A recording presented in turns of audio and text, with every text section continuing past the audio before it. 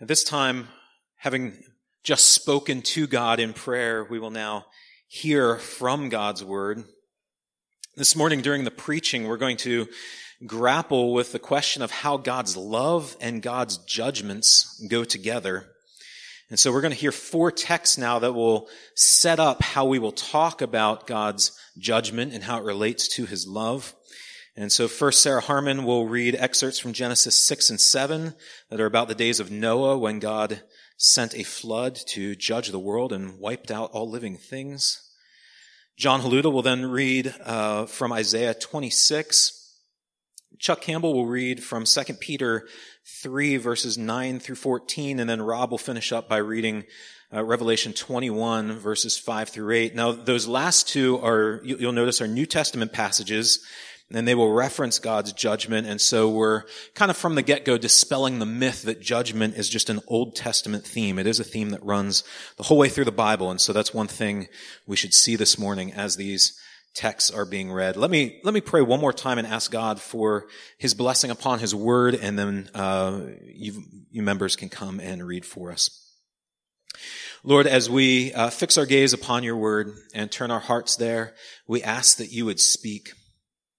Of all of the voices that we will hear in this room, none as important as yours. And so I pray that through our lips this morning, whether it's the reading of your word or the preaching, God, your voice would resound in our hearts and you would address us. You would encourage us. You would exhort us. You would challenge us and correct us where needed for our good.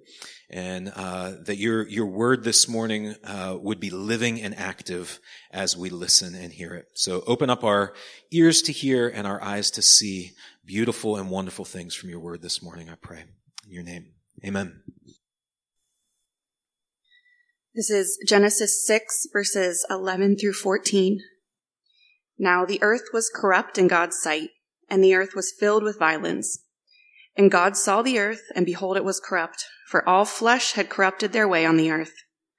And God said to Noah, I have determined to make an end of all flesh, for the earth is filled with violence through them. Behold, I will destroy them with the earth.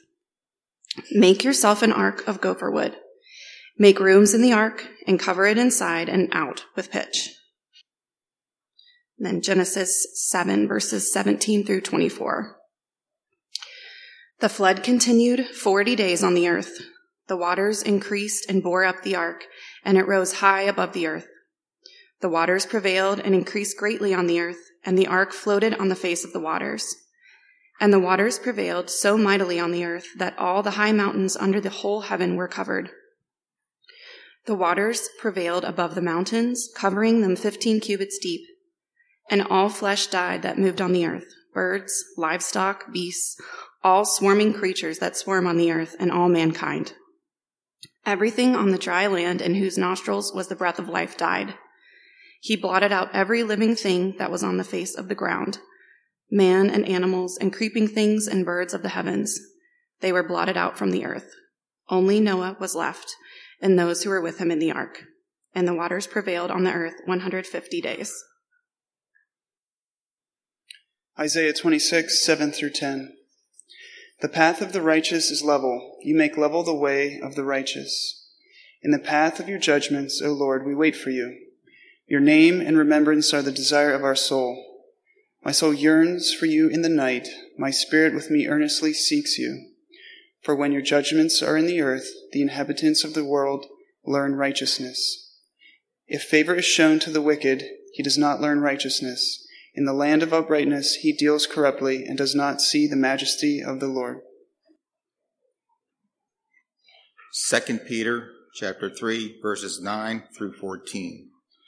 The Lord is not slow to fulfill his promise, as some count slowness, but is patient towards you, not wishing that any should perish, but that all should reach repentance. But the day of the Lord will come like a thief, and then the heavens will pass away with a roar, and the heavenly bodies will be burned up and dissolved, and the earth and the works that are done on it will be exposed.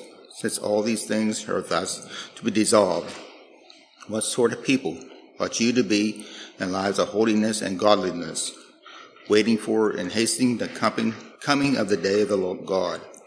because of which the heavens will be set on fire and dissolved, and the heavenly bodies will melt as they burn. But according to his promise, we are waiting for new heavens and a new earth, in which righteousness dwells. Therefore, beloved, since you are waiting for these, be diligent to be found by him, without spot or blemish and at peace. Revelation chapter 21, verses 5 to 8. And he who is seated on the throne said, Behold, I am making all things new. Also he said, Write this down, for these words are trustworthy and true. And he said to me, It is done. I am the Alpha and the Omega, the beginning and the end. To the thirsty I will give from the spring of the water of life without payment. The one who conquers will have this heritage, and I will be his God, and he will be my son. But as for the cowardly, the faithless, the detestable, as for murderers, the sexually immoral, sorcerers, idolaters, and all liars, their portion will be in the lake that burns with fire and sulfur, which is the second death. Well, if you were with us last week, you heard Ryan summarize that we will be hearing about the love of God at various times throughout the year in a sermon series we're calling Love Abounding. Several weeks ago, we saw in the first sermon from 1 John 4 that twice in that chapter, John says, God is love. And the main point of that sermon and the series as a whole is that if we want to see what a portrait of love looks like, we need look no further than God. He is the definition of what love is. He is love. This is complicated, however, because there are aspects of God's character that we do not typically associate with love. And I think one of these is judgment. In his book, The Rule of Love, Jonathan Leeman observes several assumptions that our culture makes about love, and this was one of them. He says that our culture assumes that love means unconditional acceptance and the end of judgment. Unconditional acceptance, the end of judgment. That's what it means for you to love me or me to love you, says the culture in which we live. You must always accept me. You must never judge everything that I do. The popular belief is that love and judgment are opposites. They mix about as well as oil and water. Now, the fruit of living under this kind of cultural assumption is that I think it tempts many Christians who read their Bibles to doubt God's love, or at least to be hesitant or ashamed when we read texts like we just read, when we encounter how blatantly and how often he issues judgments. We may talk with someone about his mercy and forgiveness, his generosity and love, but what do we say when someone asks about God killing people in the Old Testament or flooding the earth and wiping out all flesh? I know I've clammed up in those moments, and perhaps you have too. But if God's love and his judgment actually go together, perhaps we need not clam up. Perhaps we'll be able to embrace God's love more freely. Perhaps we'll be able to trust his care more fully. And perhaps we'll be able to be more passionate and unashamed of him before the world. And so this morning, I want to take the bull by the horns and ask, how can God be love when at the same time he is so clearly a God who issues judgment? Now, just in case you're here and you're not very familiar with the Bible, I want to be clear that we don't have to read very far in the Bible to come across just this blatant assertion that, yes, God does judge the wicked. He judges peoples. He judges nations. A few moments ago, we heard of one of God's acts of judgment when he sent a global flood to kill all flesh except for Noah and those who were with him in the ark. That's just one among many of God's acts of judgment. Let me give you a few more. God judged Adam and Eve when he banished them from the Garden of Eden in Genesis 3:24. God judged Sodom and Gomorrah, 2 cities, when he supernaturally rained down fire and sulfur on them to destroy it in Genesis 19:24. God judged Pharaoh and the gods of Egypt by sending plagues and killing every firstborn of every Egyptian family in Exodus 12:12. God judged the Israelites when he made them wander in the desert for 40 years, Deuteronomy 1:35.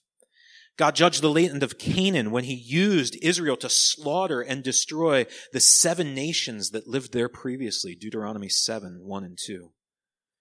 God judged King David for his adultery with Bathsheba by appointing David's son, Absalom, to rise up against him in mutiny, 2 Samuel 12:11. And ultimately, the Old Testament closes with God judging the kingdoms of Israel and Judah for their unfaithfulness when he exiles them to foreign lands. The foreign nations of Assyria and Babylon come in, conquer them, carry them off. And that's recounted in 1 Chronicles 5:26 and 2 Chronicles 36:17. And so the question we're asking is, how can these acts and dozens more like them come from a God of love? How can that be? Now, the difficulty, on the one hand, seems plain. That's a difficult thing to reconcile. But when we turn to the Bible and ask that question, the answer is actually not overly complicated. The answer is this. It's yes, God is love, but he is love that judges. In fact, God's judgment is a necessary expression of his love for a world of sin.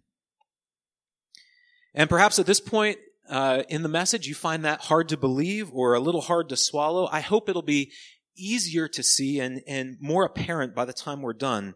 And so what I want to do is I want to take our time. I want to consider 2 biblical principles about God's judgment that we see in Scripture and some of the texts that we just read. And then I want to conclude and show, yes, God's judgment is in fact an expression of his love. So 2 principles about God's judgment, and then we'll conclude with how his judgment is an expression of his love. So the first thing on our way to see how God's judgment and his love go together, the first thing we have to see is the principle that God judges evil. We have to be really clear and understand what and who it is that receives God's judgment. What is the object of God's judgment? And when we turn to the Bible, we find it clear that God judges evil. He is not some haphazard judge. He doesn't just randomly issue judgment like Zeus throwing lightning wherever he will. No, he's very formulaic, very predictable. He judges evil. For our purposes this morning, we can think of evil simply as anti-love. Evil looks upon the God of love in all of his goodness and greatness, his holiness, his wisdom, his power, and he looks at that God of love, and evil says, well, I don't want him, I don't need him, I'm against him, I'm turning away from him. Evil is anti-love. Evil is anti the God of love. And for us, often this notion, when we participate in evil, when we sin, it comes from the belief, well, God is not actually loving, meaning that I think in this moment, he's actually keeping something from me that is good, that I deserve to have. This has been the tactic of Satan and the tactic of sin from the very beginning, has it not? If you've read the opening few chapters of the Bible, you know that the serpent, Satan, came to our first parents. He came to Adam and Eve, and what did he say? Genesis chapter 3, verse 5, this is the words of the serpent talking to Eve. He says, God knows that when you eat of it, when you eat of the fruit that God had forbidden, your eyes will be opened, and you, Adam, you, Eve, you will be like God. And so Satan is saying, he's deceiving, weaving this web of deception, saying, you know, if you think about it, Adam, if you think about it, Eve, God doesn't really love you. He doesn't fully love you. You need to think for yourself because he's keeping something from you. Adam and Eve, you need to be people who make your own decisions. You can't trust a God who keeps good things from you. So take what you need and enjoy it. Do you see how that argument is targeting God's love? It's making Adam and Eve question God's love for them. Now, you and I might not consider Adam and Eve's transgression of eating some forbidden fruit, we might not consider that a great evil. I mean, after all, it seems like it doesn't really hurt anybody, right? But if we continue reading on, we find out that it actually hurts everybody. If we look at what it unleashes, just one generation later, Adam's son, Cain, commits the first murder. He jealously rises above his brother Abel and strikes him down in cold blood in the open field. And so just one generation later, from Adam and Eve turning from God, we come across the first murder. Just a few chapters and generations after that, we came across the words that Sarah read for us this morning in Genesis 6, verse 11. The earth was corrupt in God's sight, and the earth was filled with violence. And so what we see is that anytime sin occurs, anytime people turn away from the God of love, we issue in this plague of evil, of anti-love. Adam and Eve's one act of turning away from God resulted in just generations later of a world full of murder, violence, greed, dishonesty, cover-ups, abuse, fits of rage, lust, etc. And so the whole world became a world of great evil. And what we're saying is that is what God judges. He judges evil. He judges anti-love. And when we say God judges evil, we need to be clear that he just doesn't hold a bad opinion of it, although he does. He just doesn't declare and say, hey, that's evil, yet he does. That's what we tend to think when we think of someone being judgmental or judgy, right? They just go around with these lofty opinions of what is right and what is wrong. But God doesn't stop there. When we say God judges evil, we mean that he actually destroys evil. That was the whole purpose of the flood, right? To make an end of all flesh. God judges evil, and when he does, evildoers are swept away into death and destruction. Now, I know that the reality of God's judgment can be uncomfortable. It can be uncomfortable to talk about. It can be uncomfortable to hear. It can be uncomfortable to preach about. It can make us bristle or squirm, perhaps even a little. And if that's you this morning, I just want you to know I can identify. I think we all can. But before we close this point about God judging evil, I want us to notice how different our response is from that of people like Isaiah and Peter and the early church. Did you catch that in what John read from Isaiah 26? Let me read it again. Isaiah says, "It's in the path of your judgments, O Lord, that we wait for you. Your name and your remembrance are the desire of our soul. My soul yearns for you in the night. My spirit within me earnestly seeks you. For when your judgments are in the earth, the inhabitants of the world learn righteousness." Isn't that a little odd? Isaiah longs for God's judgment.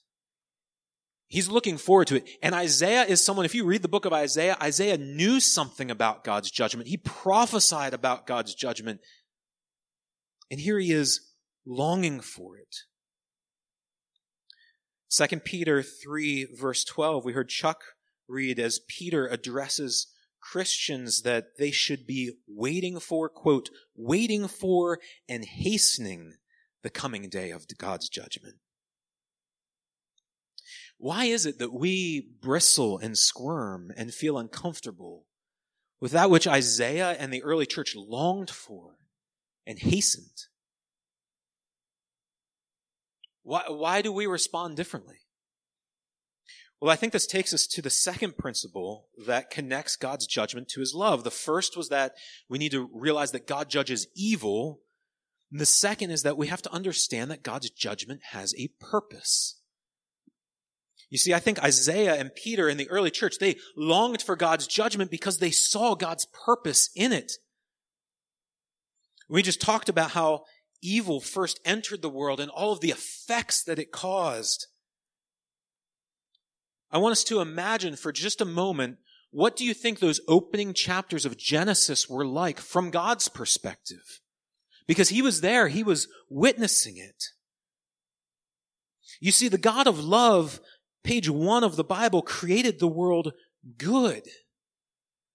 We read before any sin entered the world, that in 6 days, day by day, God brought to fruition this overwhelmingly good plan for creation. He architected it, built it day by day. He separated the light from the dark, day from night, water from land, skies from earth. He brought forth plant life, animals, humans. They just explode onto the scene in bright displays of color, brilliance, balance, order.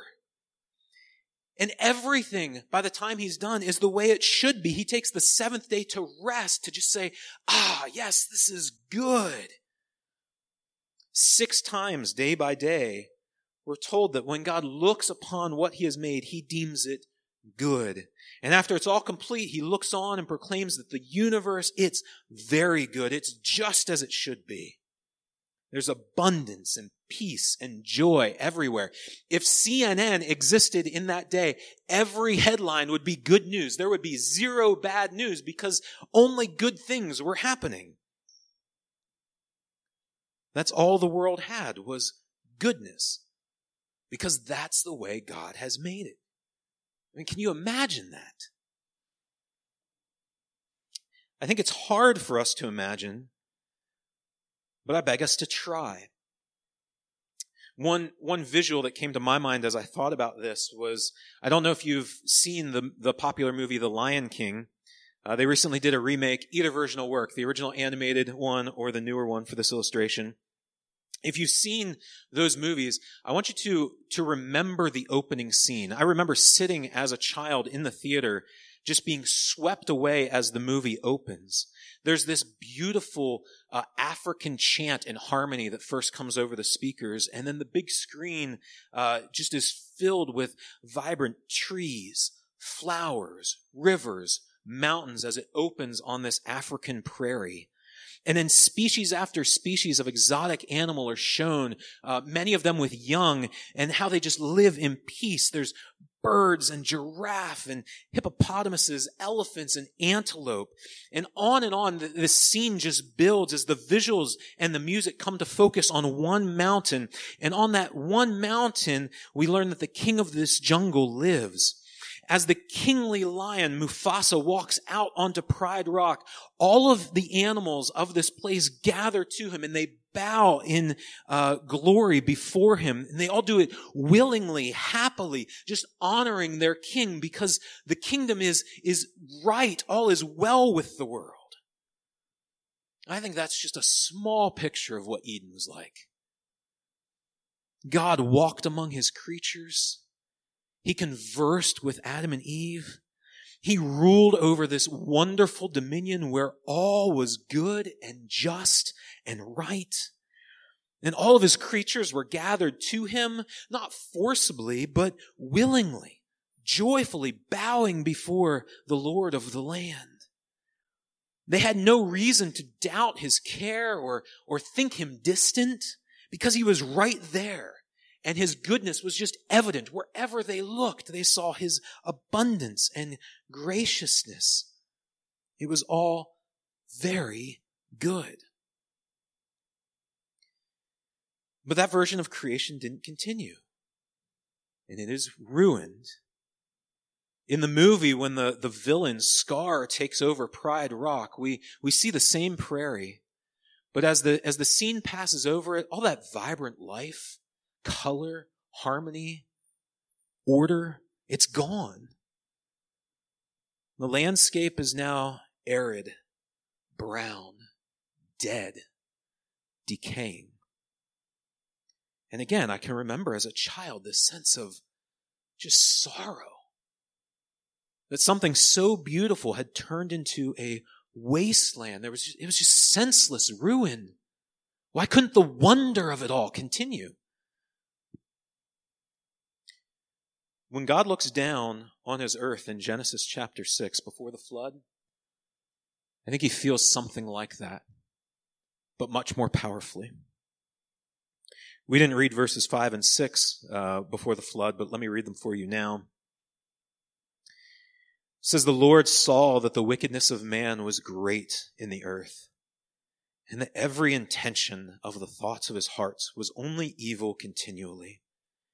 And the Lord regretted that he had made man on the earth, and it grieved him to his heart."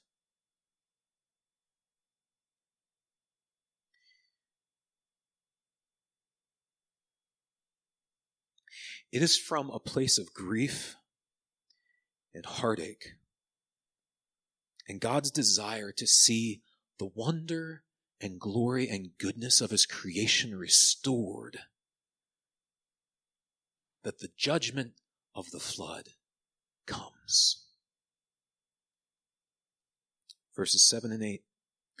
"So the Lord said, I will blot out man whom I have created from the face of the land, man and animals and creeping things and birds of the heavens, for I am sorry that I have made them.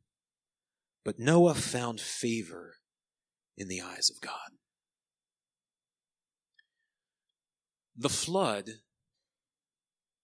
is not a picture of a God who is quick to anger, or a God who feels some delight in global death. The flood is God rebooting his creation. He's shutting it down, he's washing it clean, and he's turning it back on again, this time with Noah in the place of Adam. The purpose of God's judgment is restoration, cleansing, so that his creation can be restored and rebuilt into its original goodness again. That same purpose is at the heart of every example of God's judgment in the Bible. It was not just true of the flood. It was true of the plagues in Egypt that rescued enslaved Israel. It was true of the conquest of Canaan that eradicated cultures that were so twisted they burned their children alive as acts of worship. It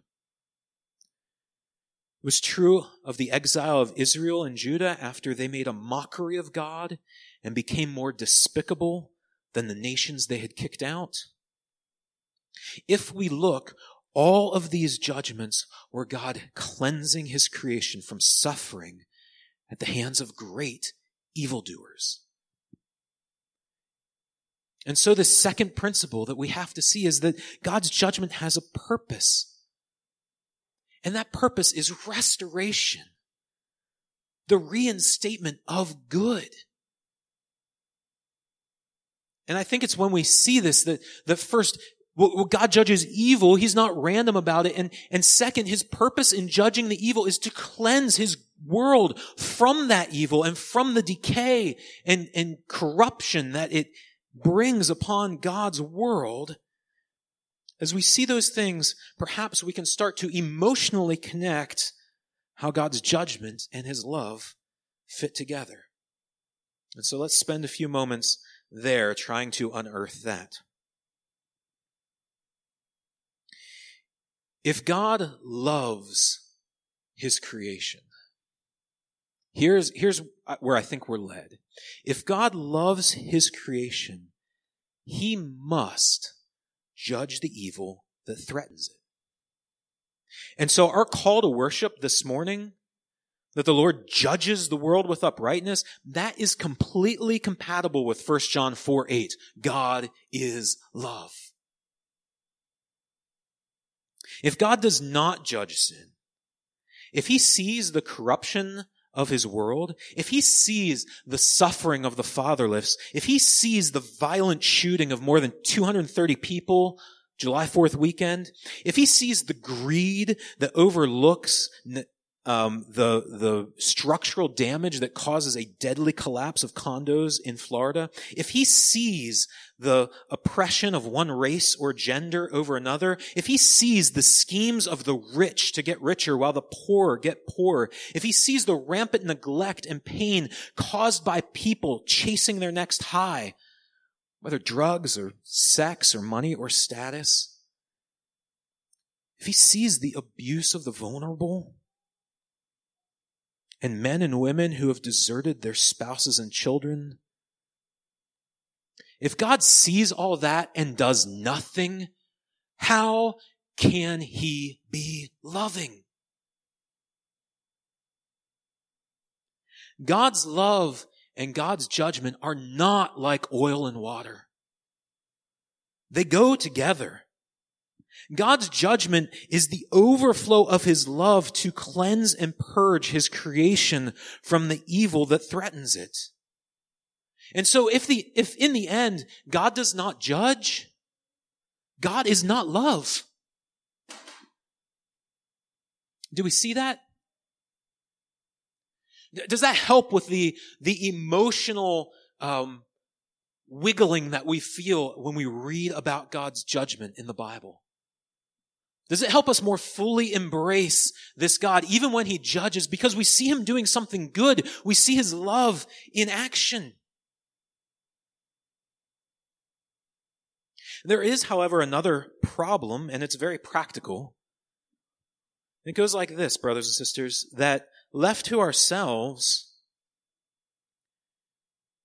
as we look inside of our hearts and lives, we recognize that we ourselves are part of the evil that corrupts God's good creation. Now, you may or may not go around thinking that and feeling the emotional weight of it. But let me ask, among us, who has not hurt some of the people we love most? Who among us has not sought our own welfare instead of the good of another? Who among us has not turned in some way from the God of love and defined love in our own terms? And who among us hasn't been on the receiving end as other people have done those things to us? We know it hurts. We know it causes pain. We know it corrupts. It is anti-love. And so, left to ourselves, if God is going to fully love and restore creation, he must sweep us all away in the flood of his judgment. Left to ourselves, our sin corrupts what God loves. And so left to ourselves, we all sit under God's judgment. Now, the gospel is called good news because the good news is we are not left to ourselves. Jesus Christ, the eternal Son of God, who was innocent of all evil, he did not stay in heaven aloof from this broken world. No, he came as a man and walked among us. He succeeded where Adam failed. He succeeded where Noah failed, and Abraham failed, and David failed, where Israel failed, and where we, you and I, fail. Where all others failed and committed evil, Jesus succeeded and resisted all evil. He alone is perfectly righteous. He never corrupted or hurt anybody or anything.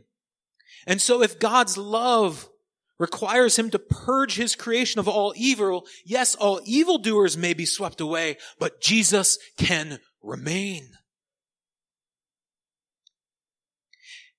And friends, this is where the Bible just goes crazy.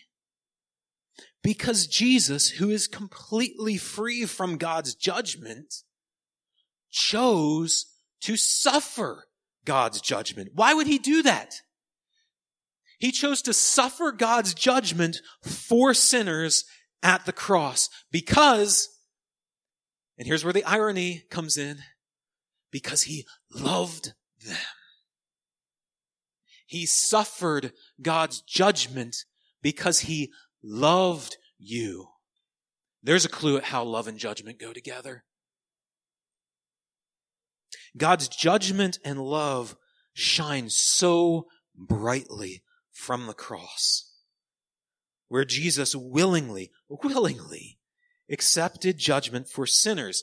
Now, that means two things. That has two huge implications. It means, one, those sinners for whom Christ died, they are now free of God's judgment because God being just, he can't punish two people for the same sin. That wouldn't be just. And so if you are covered by the very blood of Christ today, God cannot judge you. But there's a second wonderful implication of this. And that is by trusting in Jesus, those sinners become Jesus' people. And as Jesus' people, they receive the same spirit of love that Jesus had. They become people who now grow in godlike love rather than those who only persist in evil. And so do you see what God has done? By sending Jesus and by sending his Spirit, he has actually made sinful people the beginning of his restoration plan for creation. The tide of evil has been reversed by those who have Jesus' Spirit and those who begin to grow in love and diminish in their sin and evil. And so, yes, God's judgment is coming. Because he loves his creation so much, he will restore it to what it was meant to be by sweeping away evil and all evildoers. And there are two options. He can sweep us away, or Jesus can be swept away at the cross for you. Where do you sit this morning? If God's judgment fell upon the earth today, would you be swept away? Or could you say, because of the Spirit that is in you, Christ was swept away for me? You see, until that final judgment falls, God is being patient. We heard that from Peter's words, didn't we? God is being patient toward you, not wishing that any should perish, but that all should reach repentance, that all should turn to Jesus. And so he's holding back this cleansing, restorative judgment from creation so that all here would trust Jesus, all here would come to know him and become a part of this restoration project before judgment falls, rather than be those who will be swept away in that cleansing judgment. And so as we look at these texts, when we look at how judgment and love go together, the application is clear. It is that we should come to this Christ, that we should trust him with all of our heart and all of our soul, that we should be unashamed of him, unswerving in our love for him, that we should be made new by him, seeking to live lives of holiness like Peter described, and that we should tell everyone who will listen about his love that will one day judge the world.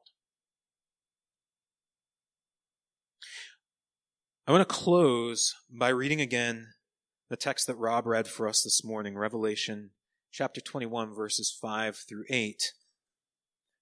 Because these are sure words. We're going to hear that. These are sure words that were written down. In other words, they were meant to be recounted. They were meant to be retold. These are the very words that need to penetrate us this morning and that we are entrusted to take and tell others. Revelation 21, verses 5 through 8. This is going to happen one day. And he who was seated on the throne, God, said, "Behold, I am making all things new." And also he said, "Write this down, for these words are trustworthy and true." They're sure. If you're going to tell somebody something, tell them this. That's what God is saying here. And he said to me, "It is done. I am the Alpha and the Omega, the beginning and the end. To the thirsty, I will give from the spring of the water of life without payment.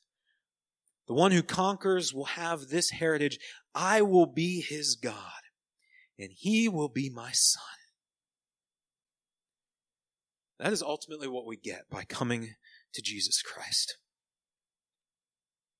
But as for the cowardly, the faithless, the detestable, as for murderers, the sexually immoral, sorcerers, idolaters, and all liars, their portion, because he's purging all evil, their portion will be in the lake of fire that burns with fire and sulfur, which is the second death.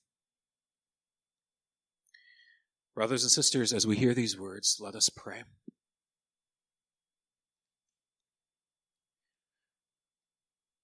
Lord, we ask that we would truly believe what we read, that those words are trustworthy and true. That is why they were written down.